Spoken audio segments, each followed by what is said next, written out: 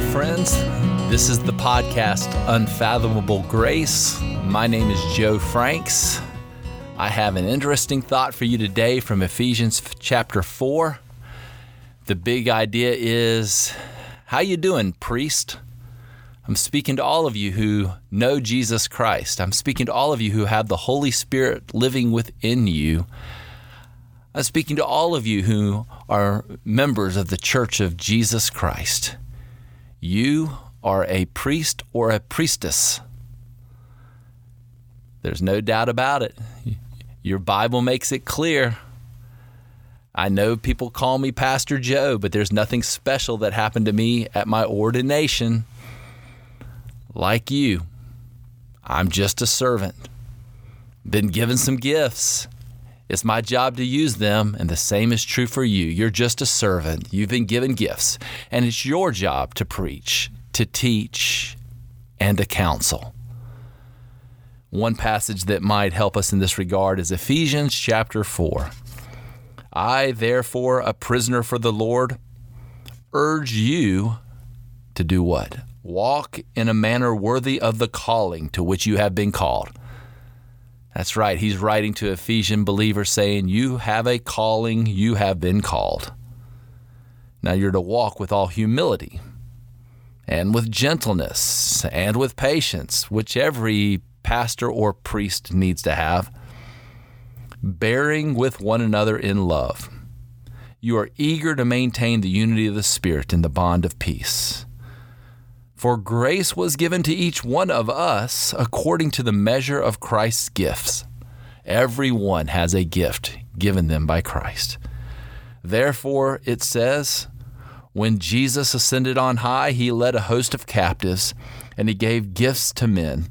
And he gave the apostles, prophets, evangelists, shepherds, and teachers, those are offices, to do what? To equip the saints for the work of the ministry, for the building up of the body of Christ. That's right.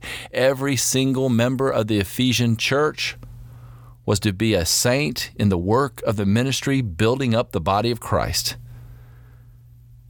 We do this until we all attain to the unity of the faith, the knowledge of the Son of God, to mature manhood, to the measure of the stature of the fullness of Christ, so that we may no longer be children tossed to and fro by the waves and carried about by every wind of doctrine, by human cunning or by craftiness and deceitful schemes.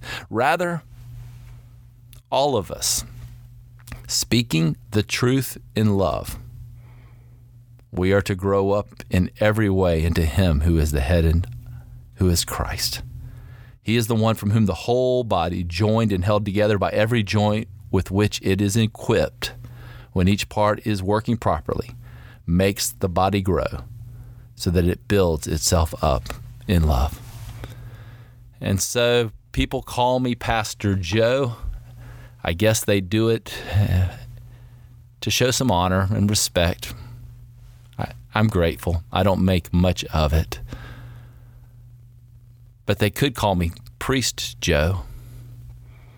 And I could call you Priest Jane or Priest Jack. You see, I am a complementarian.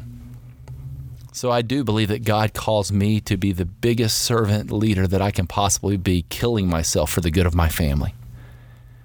And I do believe that God calls men to kill themselves as servant leaders, doing that which is best for the good of the church. But within the church, God gives those elders to do what? To equip 100% of Christian men and women who make up the body of Christ to know their gifts and serve as priests. So while not everyone is an elder, everyone is a priest. And in a sense, everyone preaches, everyone teaches, and everyone engages in personal conversations with each other, admonishing, encouraging, supplicating, giving wise counsel. This is what we do.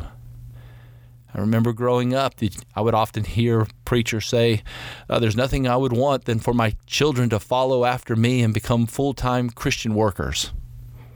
Normally they meant become a preacher, or if they really wanted to be super saintly, they'd become a missionary, maybe a Christian school teacher. Well, I want that too, but I could care less where my children serve. I think my sons and my daughters have all been called to full-time Christian ministry. Some of them in the church, some of them outside the church. And the same is true for you. So how you doing, priests? Are you understanding how God has uniquely gifted you to serve? And are you serving? Are you walking worthy of the calling to which you have been called? Your church needs you. Your brothers and sisters need you. Get involved. Preach, teach, counsel. Speak the truth in love. This is what Christ has made you to be. And more. It says in Genesis 4:26, at that time people began to call on the name of the Lord. Friends, this fantastic and gracious blessing awaits us. Let's fall on our faces, get on our knees, raise our hands in the air, and dance before the Lord. Let's have a little talk with Jesus and tell him all about our troubles. Sure, feel free to go to the garden alone while the dew is still on the roses. But whatever you do, enjoy your sweet hours of prayer. And in the words of Hebrews, boldly go before the throne of grace. Let's be a Christian today. Let's enjoy our birthright.